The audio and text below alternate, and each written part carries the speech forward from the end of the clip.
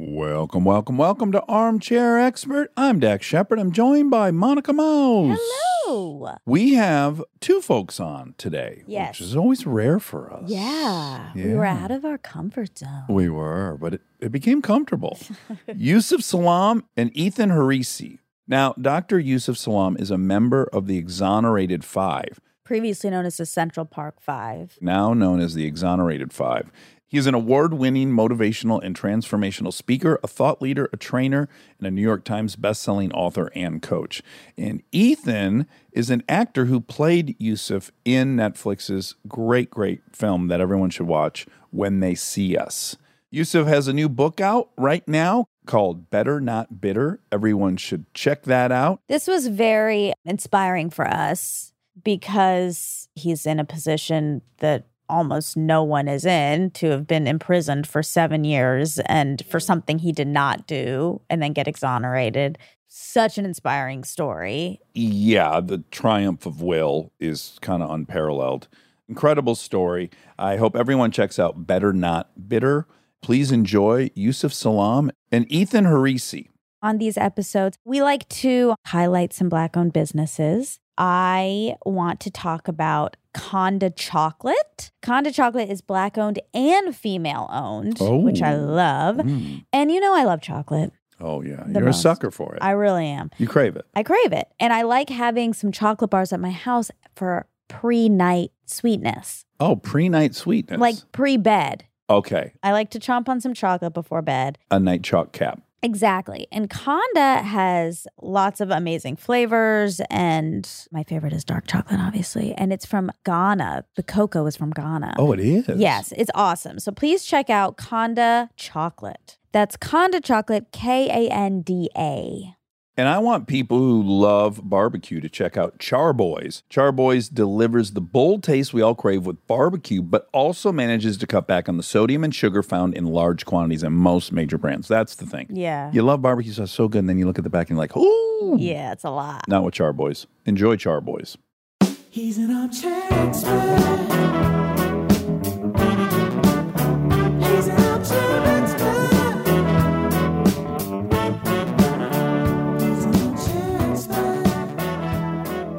Where are you at, Yusef? I'm down in Atlanta, or the Atlanta area. We're dealing with that gas issue. That's real over there, huh? Gas shortage? Well, it is, but it's crazy because we were in New York, my wife and I and the family. We came back and we were like, thank God we filled up all the cars. Wow. Really? We had already had gas, so that worked out for us. It's like the 70s replaying themselves. When you see movies set in the 70s and there's these half-mile lines to get gas, you think, well, that would be impossible in this country. Absolutely. And here we go. Just like a pandemic would be impossible. Well, here it is. Here it is. Everything we thought was going to be impossible is turning out to be possible. Yeah. And Ethan, where are you at? You in LA? Yeah, I'm in California. I'm actually in Irvine. I go to school at UC Irvine, so I'm in my college apartment just chilling. Oh, wow. Hold on a second. This is adorable. You're in college, but you're a working actor. Who would have the integrity to not choose acting over an education? This is startling. Oh, You can do both. Yeah, I've been doing both. I've been doing both ever since I moved to California, so just kept it up through college, and I'm still doing it. It's going well so far, so yeah. What are you majoring in? Chemistry. Oh, fuck that. Oh, thank you. That is so impressive. Yeah. Yeah, I just transferred into chemistry this year. Ooh. Yeah. What's the anatomical weight of uranium? I have not explored that deep. I'm in OChem, working with carbon, nitrogen, oxygen. Oh, yeah. That's where I'm at. Okay. That's supposed to be hardest. so hard, yeah. Yeah. Organic chemistry. That's the one that like gets people out of med school. They're like, I took organic chem and I was like, no, I'm gone. That's what I've heard. Yeah. Yeah. They're saying this series is going to make or break it, but I'm ready. Oh, it's wow. going. I'm chilling so far, so. Now, if you experienced at all, there seems to be consensus around this. Like, I want to say Michelle Obama even wrote about it in her book. There's a lot of Black students who are en route to a medical degree get strongly encouraged by counselors and advisors to not do it. Have you heard of this phenomenon? Has it happened to you? I have not heard this, and I haven't experienced it either. No one's discouraged me. UCI is good on that, thankfully. I'm wondering if that's before they get to college. Mhm. Possibly. If students are like exploring the possibilities of what to go into. When you said that, the immediate thought that came to mind was what Malcolm X was discouraged to become as a child when they asked him, hey, what do you want to be? And when you think about systemic racism, oppression, all of that stuff, a lot of it has nothing to do with physical fighting, but has everything to do with what happens mentally to get you to accept whatever definition they are trying to put upon you. What did he originally want to be? I don't remember exactly, Okay. but I think it might have been a lawyer or something like that. No, he would have been a good lawyer. Yeah. But it's one of those things where you say to yourself, damn, you know, when I went to college after I came home from prison, I bumped into master teachers. My most impactful teacher was a student of Dr. John Henry Clark. And I think Dr. John Henry Clark is self-taught. You know, the fact that he was professor emeritus at Hunter College and he had people under him who were not self-taught, but had to go to school to get educated. Yeah. They're getting their education in addition to what they had under him. So with regards to master teachers, what I found was that in educational environments that are breeding grounds for success, they have specific things, right? Yet a student to teacher ratio is a balance that you find in a lot of private schools. But in public schools, you don't find that. Yeah. So a lot of people fall through the cracks. But with the master teachers, they then get the opportunity to look at the child and see the child's gifts that they're exhibiting. And they begin to teach that child based on the gifts, right? And so in other words, if a child is drawing a circle, but the circle is not an exact circle ratio-wise, they might be the next Basquiat. This phenomenal thing, you know, the master teacher then does that. But unfortunately, we also have, because of oppression and racism, the exact opposite happening, where we have people who are supposed to be master teachers who sometimes that phenomenon where they discourage students from becoming their best, right? Because what happened, you know, in all of our lives is that the people who have been the most oppressed, as they realize some of their dreams and aspirations, they begin to teach others that it's possible. But if they never realize those dreams and aspirations, no one knows that my family is going to produce the first millionaire, the first billionaire, the first trillionaire. It's interesting. There's so many different versions of it. One could just be abject racism. One could be they're looking at the numbers above them. So, Black folks are so underrepresented in STEM studies, whether they're malicious or not. They don't either thrive there, they're not drawn to it. So I have this burgeoning student. Generally, Black folks do better in law school. I mean, it's terrible, but also we constantly talk about the water you're swimming in. So every single person swimming in the water, and no one really knows how the fuck you get here where Black folks are underrepresented in STEM studies. So you're on your own to figure that out, and people are coming to wrong conclusions, and they have it backwards. It's all worthy of examination now. It's funny you brought up Malcolm X. I listened to some of his speeches recently, and my God, was he on message for what we've just now come to accept. Like, I was really blown away because, of course, he's an archetype. If you grew up in the 80s, like, I think you and I are roughly the same age, Yusef. I was born in 75. Were you born in 74? 74, yeah. Yeah, so Malcolm X, for me, was like counter-revolutionist. He was the voice of a militant movement. He was definitely painted as someone that was almost the antithesis of Martin Luther King, right? And so we all love Martin Luther King. So, of course, this guy just gets positioned in this storybook of the opposite, right? Listening to him talk about generational wealth, owning property, all these things now that are really, really ubiquitous, and we seem to understand them, man. He was saying that 50 years ago to the exact message. And I was like, oh, wow, that's something to think about. Yeah. And this is the unfortunate part of history, that once you realize what happened, you realize how you were mistaught. So the Miseducation of the Negro by Dr. Carter G. Woodson becomes impactful. And then the Education of the Negro by Dr. Carter G. Woodson becomes impactful as well, right?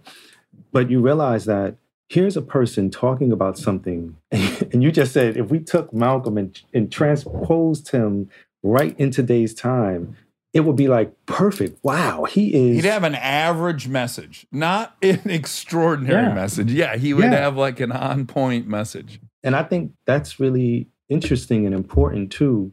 You know, when people ask me, have we made any progress? In many ways, we have made progress, but we have been playing the tango. So we've been 2 steps forward, 1 step back. Sometimes it's a balanced tango dance, right? And then when you think about examples like Tulsa, Oklahoma, you realize that here's a people who, for all intents and purposes, were able to raise themselves out of everything that was heaped upon them by their own bootstraps. And you take Dr. Martin Luther King's statement that says, you know, when people say, pull yourselves up or lift yourselves up by your bootstraps, he said, that's cruel to tell that to a bootless man. Yeah. Or how about if lifting yourself up through great effort brings you to where everyone else started? Like, what if your lifetime of lifting yourself up literally just gets you to neutral? We ain't all getting lift up from the same height. This is part of important conversation here. That part that you just said is why I truly believe when you think about what Dr. John Henry Clark said, where he said, to begin a people's history with slavery makes everything else look like progress. On the flip side, imagine a people who had never had this happen to them. They would be exactly where everyone is at. So the standard would be already there. Now you have a people who had this horrible history happen to them. And in spite of it all, are still making strides. A person like Barack Obama, he then really signifies not an anomaly, but a norm. But he's presented as the anomaly, right?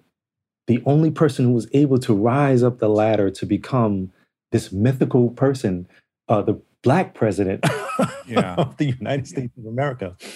Did 2 terms, you know, was graceful about it. Just all of this stuff. And it's like, man. He made it look simple. He made it look easy. He did.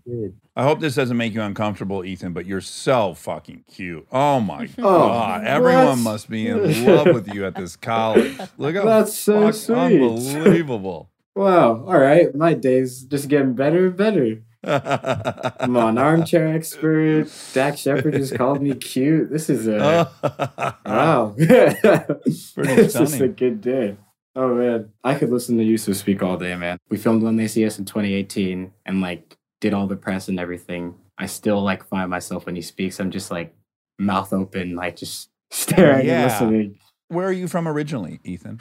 I was raised in Massachusetts. I lived there until 2012, and that's when I moved out to California. And the move to California was motivated by what? By me wanting to pursue a career in acting. Oh, then so what I know is that you have some adoring parents, right? Yeah, I mean, I owe them everything. We left our house. Our whole family lived in Massachusetts or like Virginia or Florida, which is much closer. And where in California did you guys move to? Irvine? No, in LA. Thing is, I've been back to Massachusetts a few times to like visit family and other things. And although like that place has my heart and like my family's there, I don't think I want to leave California. I really do love it here. So yeah, my heart is in Michigan, but yeah, I could never ever go back to living in 9 months of gray and cold and right. Just couldn't do it. Life's too short. I want to be warm. Yeah, I feel it. I feel that. Okay, so you guys have a unique relationship. So you get brought together, of course, because Yusef, you were one of the Central Park Five, which I'll give a brief recounting of in case for anyone that might not have seen When They See Us. One of these very extraordinary, heartbreaking cases of wrongful conviction, uniquely monstrous because it's all children who get sent to prison. I mean, it's just one of the worst miscarriages that we know of. A movie was made about it, When They See Us, and then Ethan, you came in to play young Yusef, and then you guys clearly have become friends. How did that happen? Man, I felt like the connection was established almost immediately. After I settled and was no longer starstruck, after meeting him and like I was able to like start talking to him and interacting with him more, I was like, this is just a really like great, wise man. Like, and from then on, it was just, he's kept in contact with me. I've kept in contact with him. He was kind enough to invite me over to help promote his new book and all of this. And I'm very thankful for that, the friendship that we've made. And you narrated the last book, right? Punching the Air. Punching the Air, yeah. That was awesome. When I got that offer, I was like, no way, man. I was so excited that he wanted me to do it. And then after it was all said and done, he listened to it. He reached out again and said it was great. And I was like, that's all I need. Like, you love it. That's all I need. You're good looking, but he is way cuter than you ever were. Like, you did it. I'd be like, if I was going to have someone that's like, just always like 30 years behind me playing me, you did well. I need to find someone like that. Oh my goodness. Look, he's such an amazing guy. And that's the part that I look back at what we were being presented with when Ava DuVernay was asking us initially, who do we want to play the part? Do we want somebody who looks like us or who can act? And I think one of the things that becomes like defining moments is when you have both, right? Uh-huh. He definitely represents what I would look like. Even now, right? It's like, the flat top and all of that stuff. And Yeah. But what was really interesting as well was even him reading the book. I remember when I first was asked to narrate my book, my memoir, it was one of those things that when I thought about narrating Punching the Air, I didn't want to do it. I was like, no, I'm nervous about doing that. Yeah. And I listened all the time to audiobooks. And so I listened to Punching the Air, and I tend to listen to audiobooks at like maybe 3-4 times the speed. Oh, Wow. That's so fast. Let me tell you something. I had to slow this down because I was blown away. I was like, wait, hold on. What people tell me when I'm on stage about being enthralled with the way that I'm presenting this story, right? It's this kind of out-of-body experience where I can really dive deep and really explain and expound upon what happened to us as the members of the then-known Central Park Five. I heard that same depth in Ethan's narration in Punching the Air. Captivating. I mean, it was like, whoa, I can't listen to this at 3 times the speed. He brought me into the story in a whole new way. I was excited to listen to it. Well, when you get a blizzard, you get the perfect blizzard from Dairy Queen. You don't pound it, savor it, one bite at a time. Exactly. The only reason why I listen to audio books at 2 to 3 times the speed, sometimes even faster than that, is because there's a scene in When They See Us. My older character meets Kevin Richardson's older character, and there's a dialogue that's happening. And in the dialogue, we're talking about work and how it's difficult to get work. And of course, this is kind of really expounded upon with Raymond Santana's story because he gets locked back up by making the wrong decision. But we're talking about that. And he's like, how's everything going? And I'm like, oh, I'm working. And he's like, how did you get a job? And I'm like, I lied on my application. Right. Yeah, of course. Yeah. It's because I had this technique and I knew that if I could learn enough, then as soon as I got my foot in the door, I can prove that I'm supposed to be here. Right. And that's what I was doing. So I lied on the application in terms of having the history of being able to do the work, but not in terms of being really, truly able to do the work, because I have been doing this work since I was a child. Now, for people who don't know the story, a condensed version is simply there were many kids running around Central Park, having a good time, 14 to 20 years old. I don't know how many were involved. Independently of that, a woman had been raped in Central Park. And then the police became convinced that you and 4 others were responsible for that rape. They coerced confessions that were not true. They didn't match up in any which way. No one had the same information, but they somehow tried to weave this together. There was laughable, quote, forensic evidence about a hair looking like someone's hair, no DNA. And then everyone got sentenced. You were in for 6 years, 8 months. Some guys were in longer. And then in 2002, maybe, the real rapist admitted to having raped the woman, and everyone was exonerated at that point. So in terms of your resume, now no one would have to put felon, would they? Like, once it's exonerated, then you're no longer a felon. Well, you weren't ever one. No, But technically, if you're the employer and you look up and he's been but yes. Yeah, I mean, to your point, there was a time where when I first came home from prison, on most job applications, it said very clearly, have you been convicted of a crime within the past 7 years? So the 6 years and 8 months that I was in there for, I was waiting until that 7-year mark. So once the 7-year mark hit, I could finally say no. Okay. Now, what happened, which was very, very interesting, was they then removed the time limitation and said, have you ever been convicted of a crime within the past 7 years? You know, in small print, this will not hinder your chances of employment with us. Right. Only thing that was missing was the modern day wink emoji. That's it. Yeah. But the great thing about finally being exonerated is that we have everything restored, right? We had to fight to get that restoration, though. Right. So it wasn't like they said, okay, now you're exonerated. We're going to remove your names from the criminal database. We had to literally fight to get our names removed from those databases. The problem with modern technology is, and I tell my children this all the time, Ethan probably knows this better than anyone. When people go for jobs, they are no longer looking at LexisNexis. They're looking at your social media.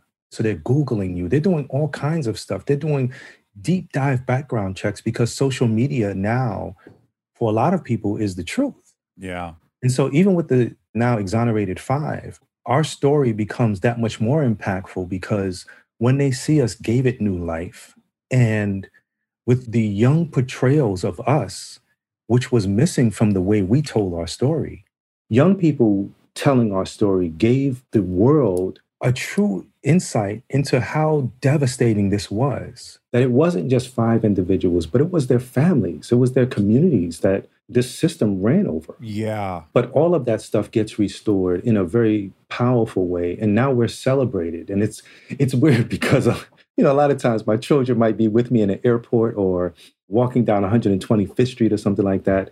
And they have to leave me because I will get stopped. I will get asked to take pictures. And I'm just the kind of guy that will stop and take photos with everybody. Sure. Well, I don't know that anyone's, certainly other examples exist, but what a rare life experience to be famous for the worst thing possible. Yeah. And then famous for the best. Like, you have experienced both ends of this crazy spectrum in a way that nearly nobody ever does. There's no way at the nadir of that experience where, and I was debating whether I would say this or not. We try to stay apolitical, but the fact that fucking Trump took out full page ads saying convict these guys with his own money. He's not a DA. He's not law enforcement. He decides to take out full page ads saying throw the book at these guys. That existed. And then when they see us exists in your lifetime is really wild. What a difference. You must think are you in a simulation? I got to tell you, so when I tell my story, I get the opportunity to have outer body experiences. Right? Dr. Maya Angelou said, you should be angry, but you must not be bitter. And she said, bitterness is like a cancer. It eats upon the host. It doesn't do anything to the object of its displeasure. And then she teaches us the alchemy, like how we all can become alchemists. She says, so use that anger. You dance it, you march it, you vote it. She said, you do everything about it. And then she said, you talk it. So for me to tell my story in all of the iterations is so powerful. And then at the same time, I've had this opportunity to re-examine my case and even the case of all of us. This is a beautiful story, as if there could be any beauty in the story. This is a very beautiful story. This is a story, when you look back, you see that we survived. And then you also see that we were vilified in the worst way possible.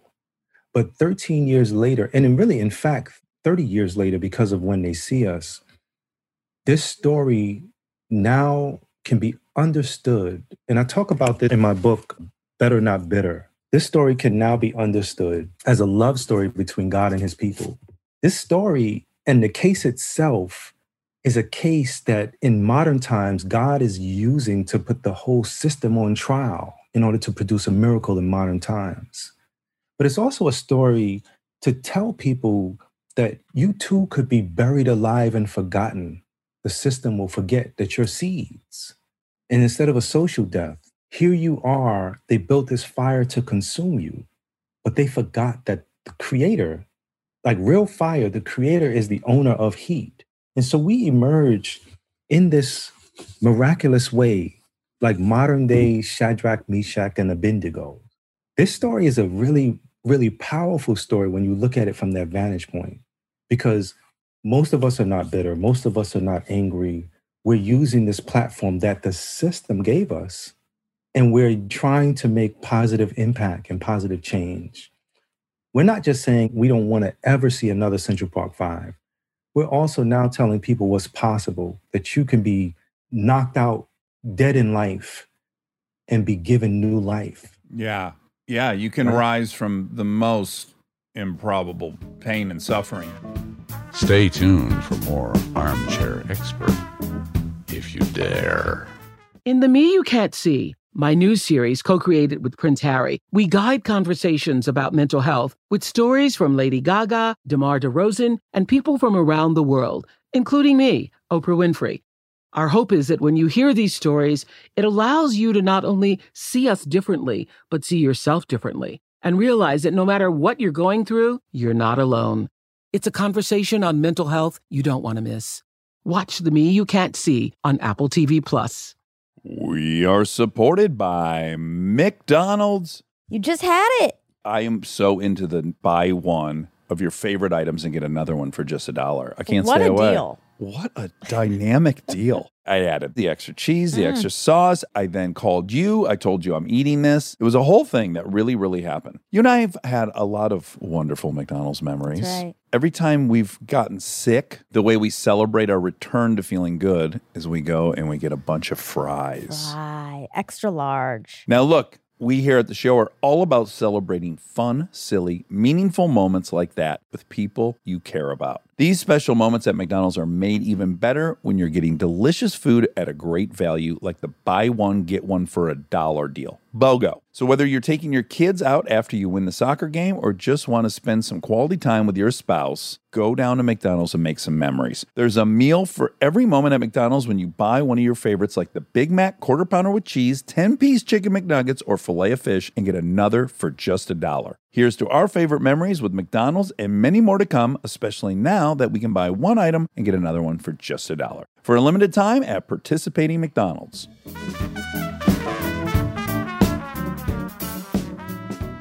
When I was thinking about your experience, and the one thing I thought of immediately is your mother. I was just thinking, if I had to watch one of my daughters go to prison for something she had not done, it would be by far the hardest thing to witness, in ways worse than death, because she'd be sitting in there living in a world that I lied to her about, that I told her, no, we live in a world where there's justice. We live in a world where your peers will presume you're innocent. And if she was in there and everything I had told her was a lie, the personal pain it would cause me, I just can't imagine what it did to your mother. Yeah. Fortunately, my mother had been telling me that she was raised in the Jim Crow South.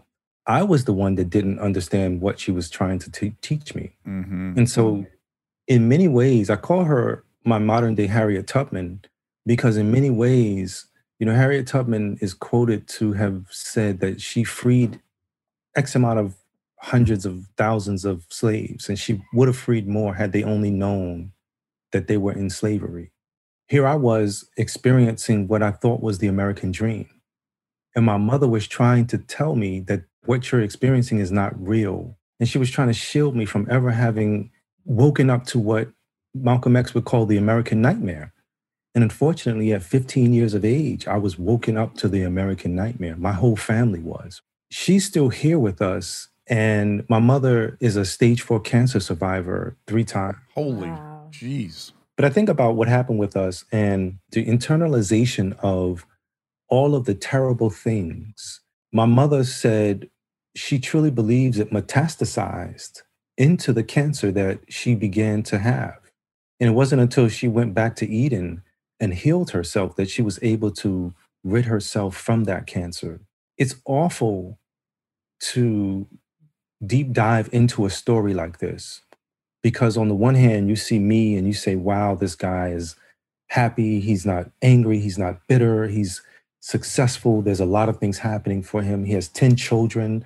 Just jokingly say, well, I was making up for lost time. Yeah. You just blew my mind when you said 10 kids. I got 2, and that's one too many, I think. I've heard him say it numerous times. I know he has 10 kids. Still. But I tell you, one of those things that you realize that it wasn't just something that impacted us. I often say that the criminal legal system, it pulls at the fabric of the fiber of community and family. My mother, being a seamstress and being a fashion designer, she used to always tell me, don't pull at a string that you see coming out of the fabric. Just take a scissor and clip it. Because once you pull it, you begin to unravel everything that is holding it together. And so in my story, you have the Salaam family, who's a representation in community of other community members who've also had the fabric of their families be pulled.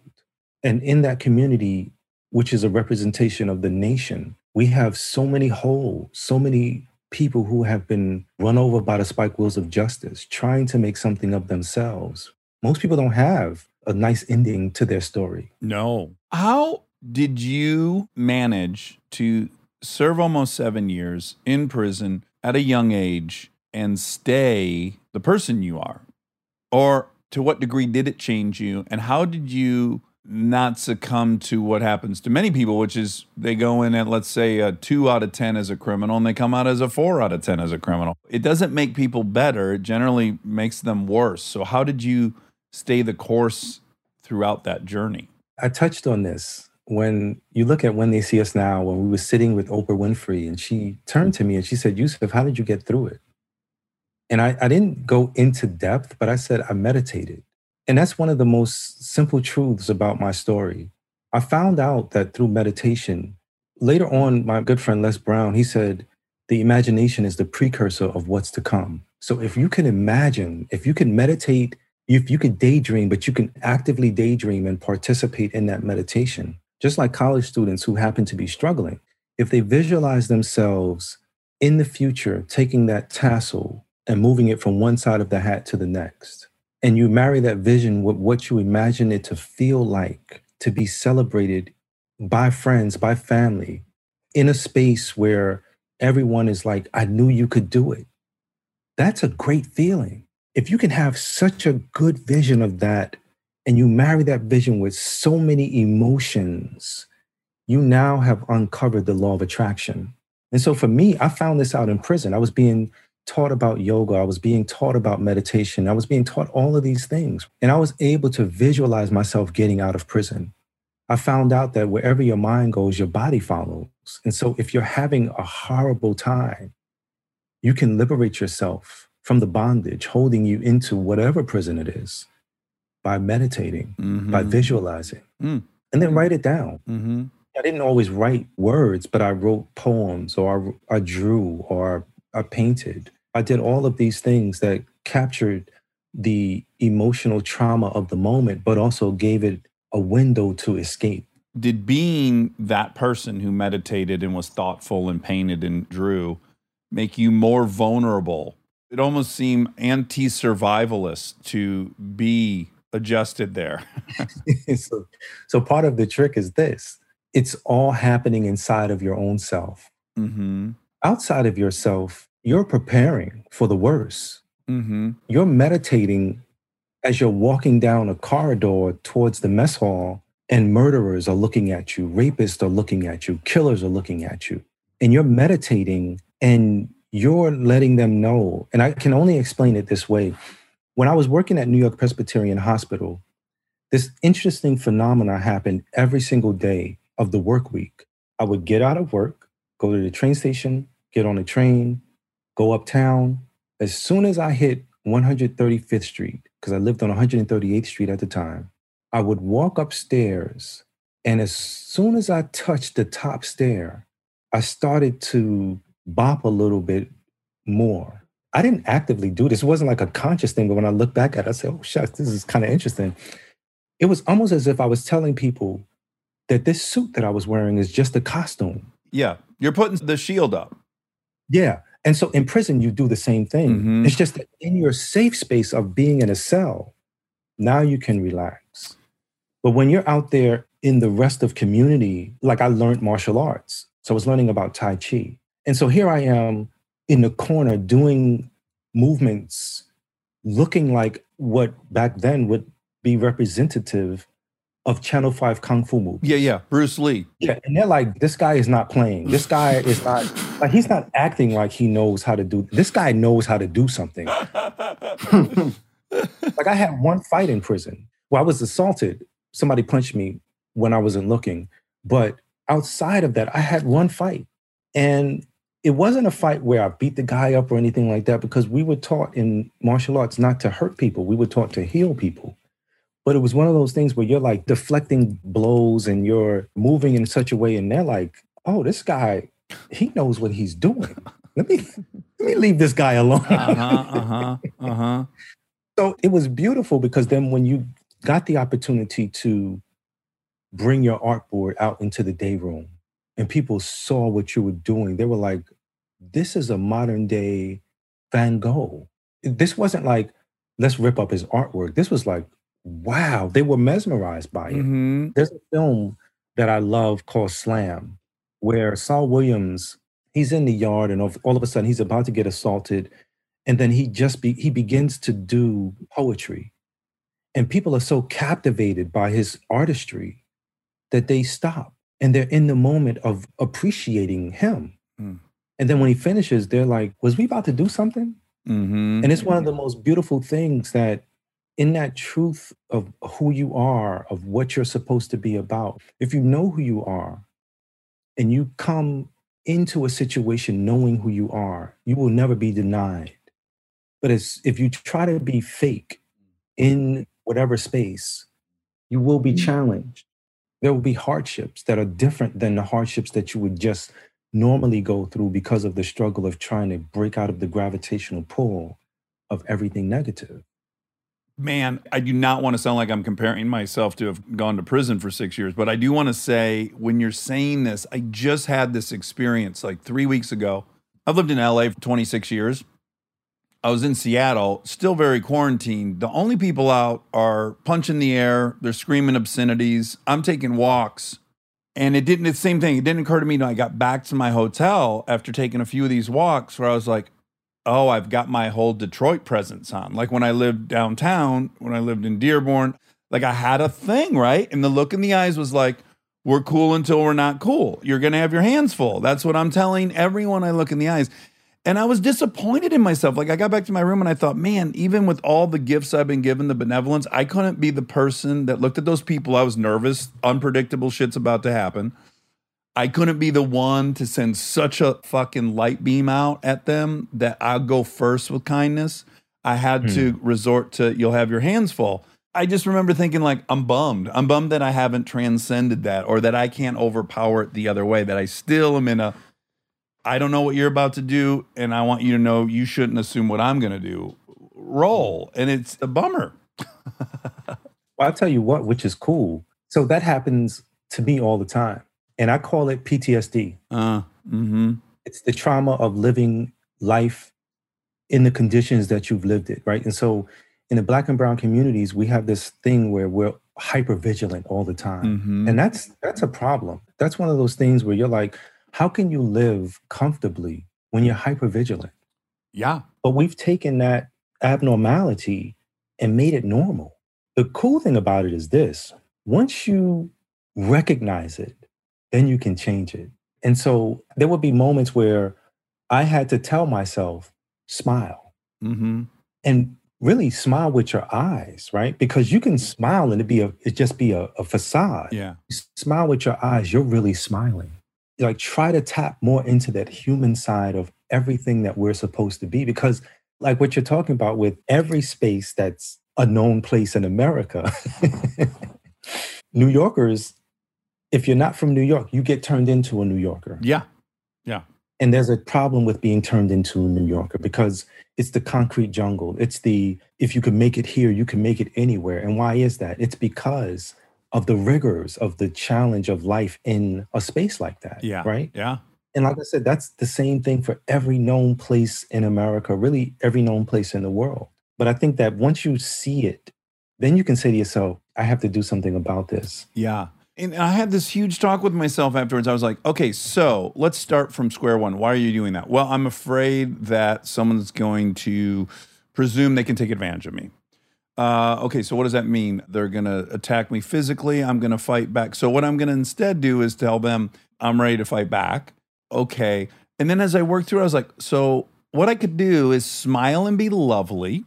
And if they try to take advantage of me, I'm in the same position I already was in, and it's time to get down. That doesn't change. Like, I can tell myself, hey, you can defend yourself, but you don't have to wear the mask. Like, you're still free. You're not surrendering to be a victim. You're surrendering to being the one that goes first, who tries to be kind first, knowing you're not giving up your right to be subjugated by a stranger or giving permission to be subject. But man, what a racket. It's such a racket. So we talked to a lot of really interesting, smart people about what the current life is. As you said, you know, when you start with slavery, everything looks like progress. Another, like an analogy I'd give is like, yeah, if you go to the peak of Mount Everest and someone's dying of oxygen deprivation and you take them down to 27,000 feet, it got better. But there still ain't enough oxygen at 27,000 feet. You can take them down to base camp 3. It feels better, but it's still not enough oxygen for anyone. To get to everyone's got full oxygen, it's just a long road. So what I'm curious about is again, the most heartbreaking fashion, the total bias of the judicial system, which I think hopefully we're all starting to acknowledge, and we're starting to acknowledge some things. I guess the question is like, how do we change it? Like, okay, we've acknowledged the problem. It's like, I admit I'm an alcoholic. Now, what do we do? Where do we go? What are the steps we take? I feel like we're at that place where it's like someone's got to be brave and stand up and go, look, this might be flawed, but here's a plan. And I'm just curious what you think are some of the steps we can take. It doesn't feel right to ask you, the victim of it, to tell me the solution of it, but I do want your opinion on it. The way that I approach life now in a question like that is understanding and knowing that we were all born on purpose and we all have a purpose. You think about some of the concepts that have been presented by scientists or people in that space, and they talk about things like there are too many people in the world. We have to have population control. So this is actively happening in places in the world right now. But what if we began to think from the perspective of the law of abundance? Now we have the opportunity to understand that we don't need the caste systems that we have placed around the world, where some people have and some people don't have. People are relegated to modern day slavery through the 13th Amendment as an example, all of the other ills that happen. I think that what is the most truthful thing about life is that there's never not enough. We make things appear to be that. And so therefore, we have to hoard our money. We have to, in different parts of the world, we have to hoard our gas. When the pandemic first happened, people were hoarding toilet tissue. So you would go to the grocery store, you couldn't find any toilet tissue. It was one of the most interesting phenomenons. But imagine the law of abundance that says, because of the grace that I know is afforded all of us, we will have enough. And if we don't have enough, guess what? If I knock on my neighbor's door and I explain to them the situation, they'll probably help me out. It's a weird type of thing, but I think that it almost causes us to, especially in this pandemic time, it causes us to re-examine what's important in life. What was important the day before the pandemic? Here we are. We're deep into social distancing, quarantining, now trying to figure out how we can get vaccinated so that we can resume life. But everything that was important the day before it hit the fan, most of those things aren't important anymore. But if you think about what you're saying and you put it into the context of what Malcolm X said, where Black and brown people have had a knife stuck in their back, taking the knife out 6 inches does nothing to help the people. And he says this very eloquently. It's about removing the knife altogether and addressing the wound and fixing the wound. Mm-hmm. And I think that when we look at a lot of the social ills that we're experiencing, a lot of this stuff can be fixed tomorrow. We can fix things like homelessness tomorrow with Habitat for Humanity as an example. I just saw this post, and I'm not sure if it's true or not, but if it is true, I think it's the most noble thing. You have Will Smith's son who's creating a 24-hour restaurant for homeless people to eat for free. Brilliant. Mm-hmm. People who have can give back in such a way that impacts people in a very, very noble way. And that's the type of stuff that we need to be looking at, to be about. And it also causes us to be more human. We feel good about it. Mm-hmm. Stay tuned for more Armchair Expert, if you dare.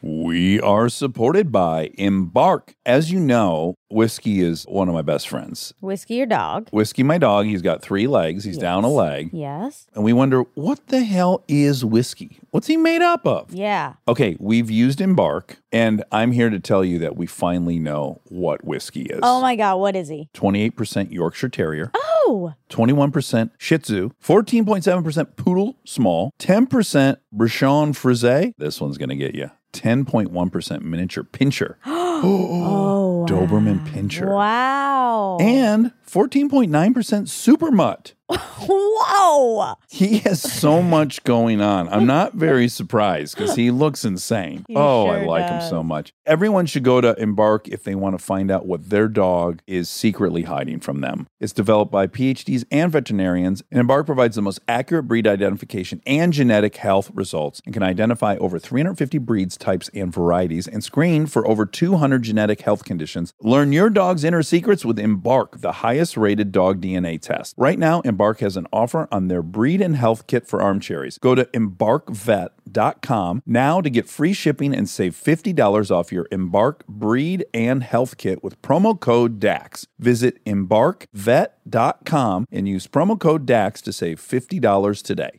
We are supported by Rothy's. It's 2021 and nobody has time for uncomfortable shoes. That's where Rothy's comes in. What makes Rothy's so good, Monica? I'm so glad you asked. Their unique, seamless design is insanely comfortable the moment you put them on. No break-in period. Yeah, very comfortable. Comfy right out of the gates. Their styles are sustainably made with materials like plastic water bottles, fully machine washable. This is my favorite thing. My kids' feet stink. They make their shoes stink. I pop them in the washer machine. Bingo, bango, bongo. They all smell great in minutes. They're available in a ton of shapes, styles, and colors, so you can always find the ones that are right for you. But all that utility, don't lose the headline, Monica. They're so stylish. The colors are beautiful. They're exciting. It's a great pop. They are. They're cute shoes. And I love that they're doing something with these reclaimed water bottles, which we need to figure something out for. Upgrade your closet with washable, sustainable, stylish shoes and bags from Rothy's. Head to rothys.com/DAX to find your new favorites today. That's Rothy's, ROTHYS.com/DAX. I will say, I think it bumps up against a few kind of cornerstone historic beliefs. One being give a man a fish versus give him a fishing pole, right? There's this Protestant kind of work ethic. I question my faith in humanity all the time. If I incentivize moving to my city and I'll feed you and house you and clothe you, I'm going to see that number go up 6-fold instead of me discouraging it, right? So I have hurdles with that notion. Again, my background, I think there are a lot of good people. I also think there's a lot of shitheads and scumbags and free riders. And so it's like, I have fear of just incentivizing people to check out. So, I can just be honest about me. I have fear of that. I tell you this, I am absolutely against incentivizing people. What I am for, when we think about bailouts and problems in the community, I think the biggest question in Black and brown community has been questions about reparations. Mm-hmm. And they put it in the context of saying, well, hey, you fixed the issue with our Jewish brothers and sisters. Now, what about us, right? My problem is not that we don't need reparations. I truly think we do need reparations, but we need something over and above that allows for that reparations to happen in a miraculous way. Mm-hmm. We need to be taught how to fish. Mm-hmm. Yeah. I remember welfare, right? I remember having blocks of cheese in my home. I still love that government cheese. It make the best grilled cheese with it. There's something about that cheese. Yeah, man. I crave it. I crave that government cheese. Now, they can keep the can that just said pork on it with a picture of a pig, but I want that cheese. I don't know if Ethan has ever had government. I have not. I have not. It's had fucking government delicious. cheese. It's like American cheese, but it's kind of hard. It's kind of like cheddar in I'm consistency. intrigued now. It's the weirdest thing because it is like really good. But, when you give people welfare and you don't also give people the tools that allows them to pull themselves up, Mm-hmm. then you create a condition. Mm-hmm. And that condition is far worse. And more expensive. Absolutely. Mm-hmm. Because see, the thing is this, when we think about stuff like poverty, I truly believe poverty is a created thing. And I believe that, and I talk about this in my book, but I believe that because as we look back and we loop things in, of course, things are different today. But when we look at the original, like if we said the origin story, right? We said, hey, well, how did things become the way they are? Then you realize that there are certain truths that are there. If you fail to teach people everything that they need to know, they will begin to live in a struggle mentality, in a survival mentality. What happens when you have to survive to live? Anything goes. Absolutely. But if you teach people that they have psychosocial value, imagine when they start believing that.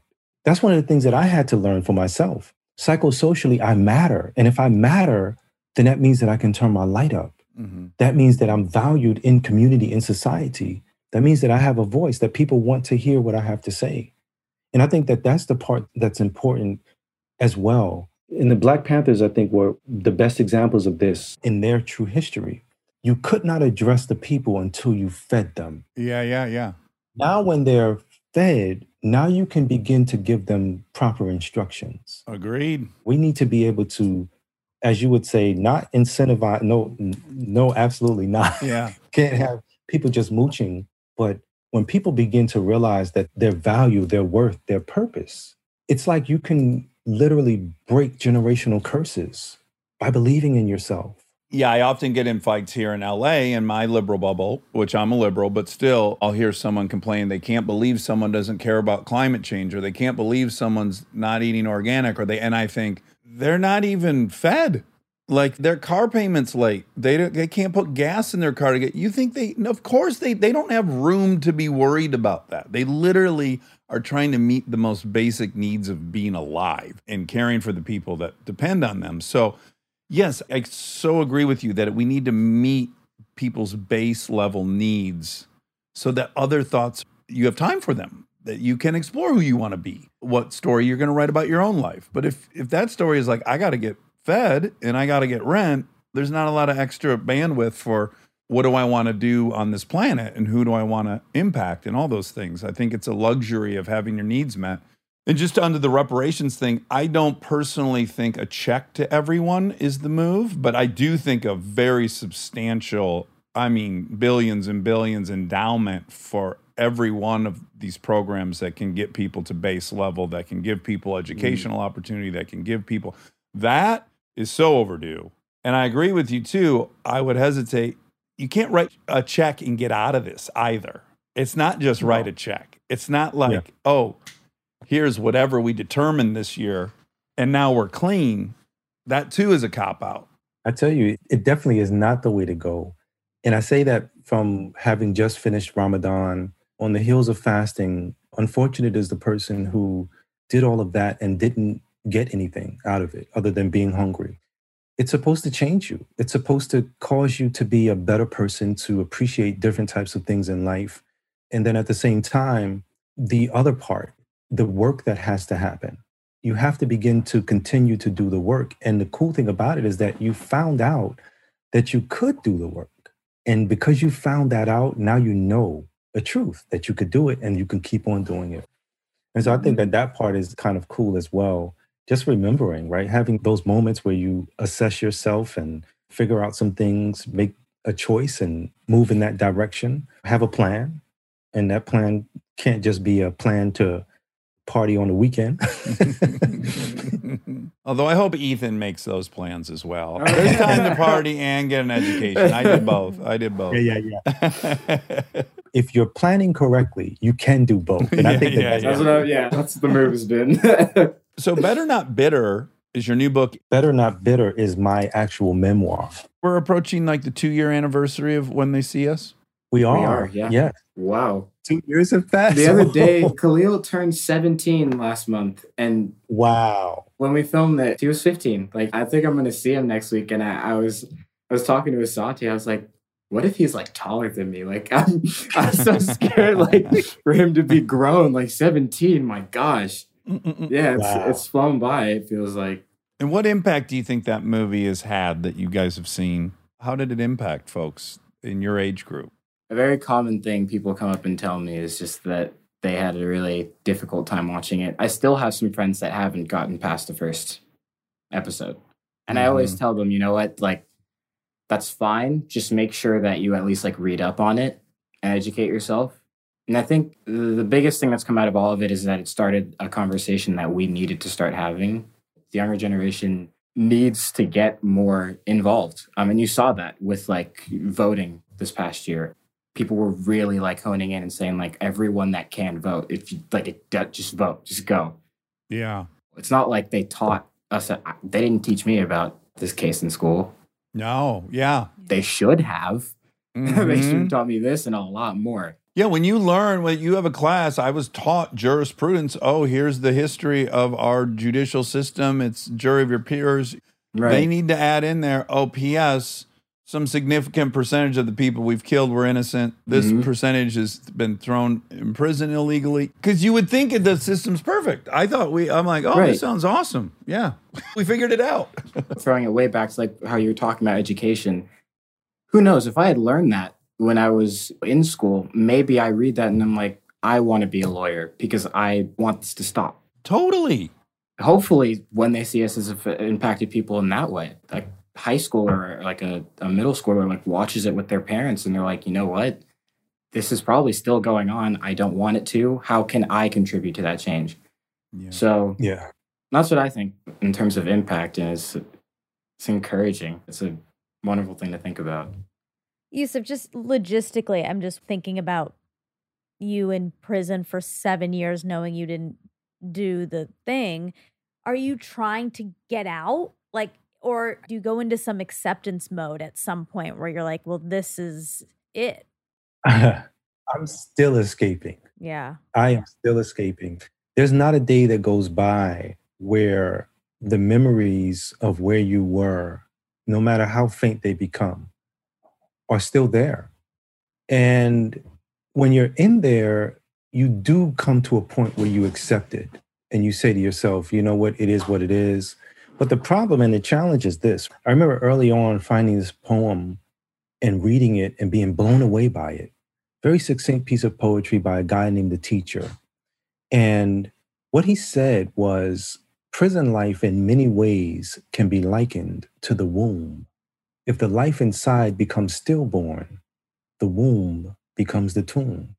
And you got to understand that for the rest of the world, when you see people return back to society who have been broken by the system, they look strong, their eyes are dead. It's like the hope is gone.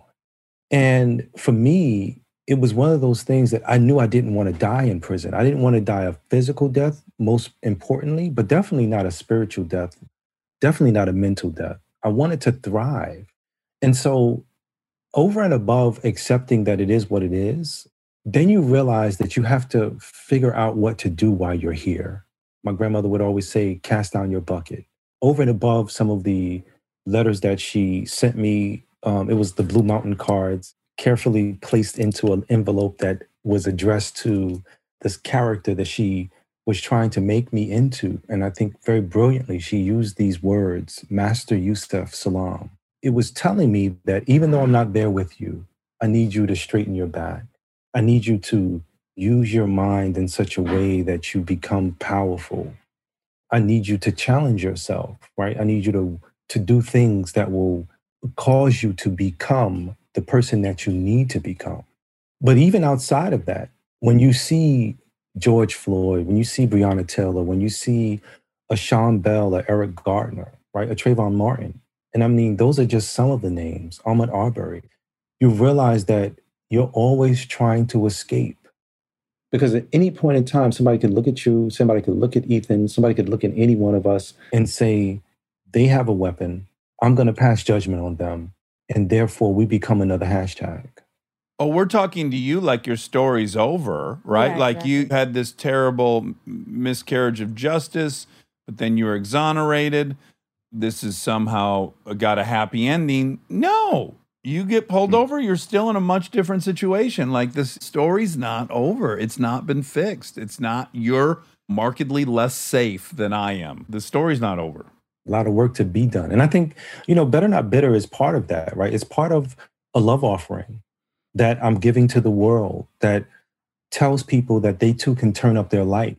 When you look at the real issue, in America, it looks very black and white. It looks very race-oriented. But in the rest of the world, it's not. It looks like people who look like each other oppressing each other. Mm-hmm. And so what you see and understand is that we're really talking about battling spiritual wickedness in high and low places. The First Lady, Michelle Obama, she said, when they go low, we go high.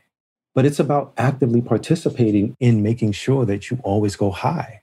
Because I think the more of us that turn up our lights, the more of us that vibrate at higher levels, the better the world becomes. The less people choose to do wrong things, evil things, terrible things. And we know that this stuff still exists. But at some point, it's on us to choose better for our own selves. I think if I look at the Central Park jogger case, it would have been great for the prosecutor to say to herself, you know what? Something is just not right with this case. Let me revisit a few things. The police officers who were experts at that point in time, these were detectives that interrogated us. You couldn't even get into this detective squad unless you had 20 years on the job.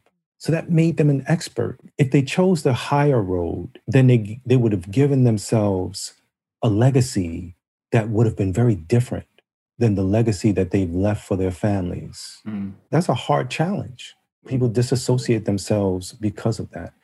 But at the same time, people were able to eat lavishly, to experience some of the best parts of life because they were promoted in their jobs, given great vacations because they did a great job until we found out that they didn't.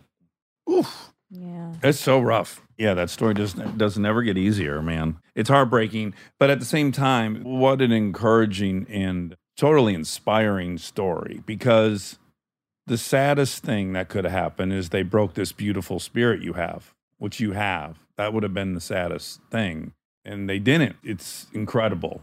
And I think, too, it's great for us to remember we all have our challenges. None of our challenges are probably as hard as being in prison for 7 years, wrongfully convicted. So just if you can hold on to your spirit and your humanity and your positivity, it makes me think it's achievable for all of us.